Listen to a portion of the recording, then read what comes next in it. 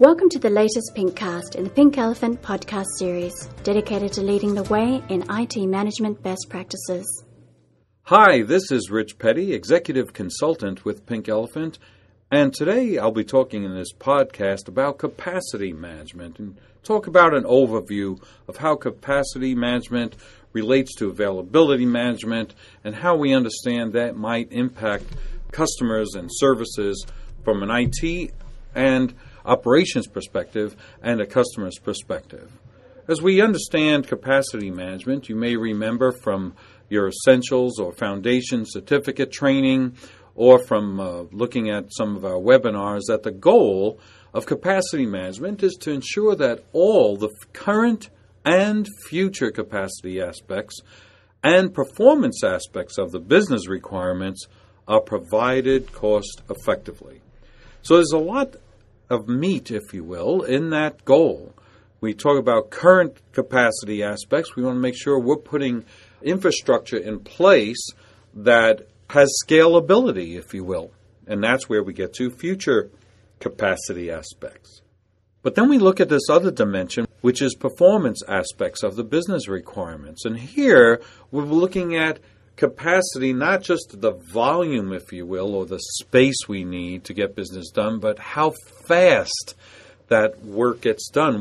We're worried about even the amount of seconds or intervals it takes between screens to have an application run effectively. So let's say order entry takers in a sales operation are taking orders, that the time between screens or when they click on a particular button to retrieve account information or customer information or past order information, that there's capacity is measured by the performance from a customer's point of view, not just in the sheer volume, if you will. So it's both the velocity as well as the volume of data or the actual physicalness of space that's sometimes needed for the information. And that's where there's also a connection between a previous topic we've talked about before, and that would be in the area of security management and availability management. So capacity and security and availability can all be linked together. But let's take a look at the fourth item that is mentioned in this very short goal, but there's a lot in it, and that's to provide this in a cost-effective way. So we're asking, hey, if we do need to add disk space, do we want to buy the latest technology at the highest cost? What quality of equipment do we need that's going to provide what the customer needs without being the most expensive solution for that capacity? Well, I had one day, had a systems engineer reporting to me. Scott came in and said, hey, Rich, we have a problem. Well, Scott, what's the problem? And he said, well, you know, we have backup. We do it every night. We start backup at midnight, and that's because we have a service level agreement with our customers that between midnight during the weekdays, from midnight to 7 a.m., we are allowed to do any maintenance activities and preparing everything from backup to maintenance on systems and servers, as well as any moving of data or preparation of data for supply chain and any other kinds of activities that are needed, preventive maintenance, corrective maintenance activities, all performed within the service window as described in a service level agreement.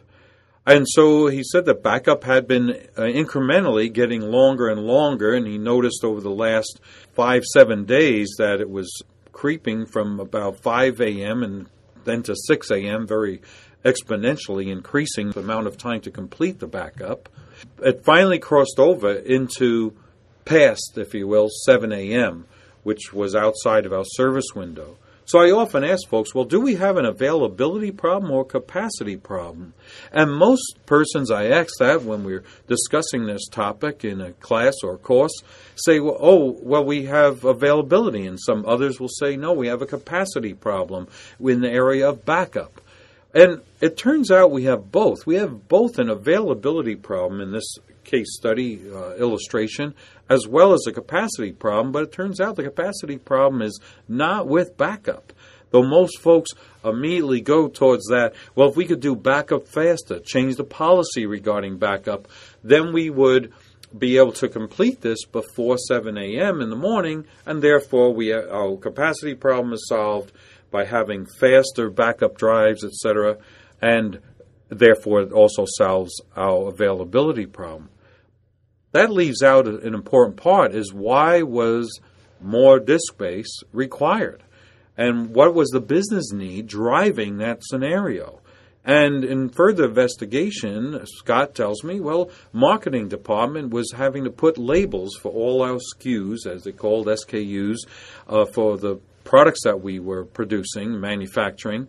And they needed the labels because they were organic health food labels that changed with each batch that was produced. And because of governance requirements, needed to have them on file, and they decided to take them off of their desktops and put them on the server drives. And that's why the space was incrementally growing. So even if we could do backup faster, we had to understand that we would just have that same problem again. And that gets back to the goal of capacity management, which is we're saying to make sure we solve the current and future capacity aspects of any particular IT service that it could impact a business service. So here is very interesting. There's an IT service, if you will, or an operational issue that has the potential to affect the capacity of the customer's systems, but it wasn't backup related. It turns out if backup moved into the prime time hour, then what happened is the performance, if you will, of the other systems, not of the performance of backup, but the other systems that the business use would be slowed down when customers went to use those systems from 7 a.m. on. So further discussions with Scott led to the fact that we had this customer requirement. They didn't want us to archive. They wanted live access to these files. So Scott went and received a further direction from the business, and turns out to solve the problem, because we were at the time the fourth fastest growing company and privately owned company in America that year. We had in our Definitive hardware store, we had an extra drive, if you will, a storage drive, a storage server, and Scott took that storage server out of the hardware store that we had registered in our CMDB, and what he did is created, if you will, a department server. He created this department server, moved marketing's files over onto the department server, then did backup of the entire company's resources. It turned out, from analysis, that the graphic files were equal in space requirements to all of the company's other files combined, the entire rest of the company's files. So he moved 50% of the demand, if you will, from that was placed on backup during the evening, and he put it on another server, backed that server up during the daytime when it had no impact to even the customer that used those files, and backed up all the company's files during the night. And so we went back to having backup completed by 3 or 4 a.m. in the morning, and we also took care of future needs. So we took care of all three elements that are in the goal. We took care of the current capacity aspect, the future capacity aspects, and the performance aspects, did it in the most cost-effective way, and that allowed us to serve the customers and actually even prevent some incidents where possible. And, of course, I complimented Scott on his solution, and we moved forward. What Scott actually did was used a couple of key definitions and ideas in capacity management that I'd like to close with.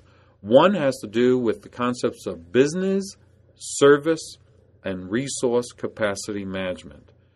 And what Scott did was operate in all three areas. It started out looking like a resource issue, and probably many folks that I present this story to think that the resource issue and the capacity issue, as mentioned before, is entirely in the backup in getting a solution to backup. And it turns out that is, if you will, a red herring. So we had a resource solution. It affected, as a hierarchy above that, service capacity, and that service capacity issue impacted the business capacity. And then we went back to the business, found out what their requirements were, though you would have hoped that proactively they would have told us, but I guess it was a crisis that they need to move things, and we found out indirectly. But nonetheless, we went back to the business to find out what the requirements were, then went back to look at how we would meet those with our IT service capabilities, and then say, well, what resources will help us and various options solve that problem. And that leads to the activities in capacity management. We know there's the main activities of iterative activities, as they're called, which I'll return to: demand management, modeling, application sizing, and production of a capacity plan. And they're matrixed against those three focus areas I mentioned before: business capacity management, service capacity management, and resource capacity management. But it's in the first activity that Scott was most focused on, the iterative activities, known by an acronym called MATI. MATI stands for Monitoring, Analysis, Tuning, and Implementation. And that's the activity in capacity management that Scott was most focused on when we were looking at this particular problem. And as we said, this capacity problem also created an availability problem. Well, I thank you. I hope you've enjoyed this overview and this insight and this illustrative case study about Scott and the backup problem to help you further understand capacity management. If you'd like further information about ITIL and ITIL framework and Pink Elephant, please go to our website, www.pinkelephant.com. Thank you very much.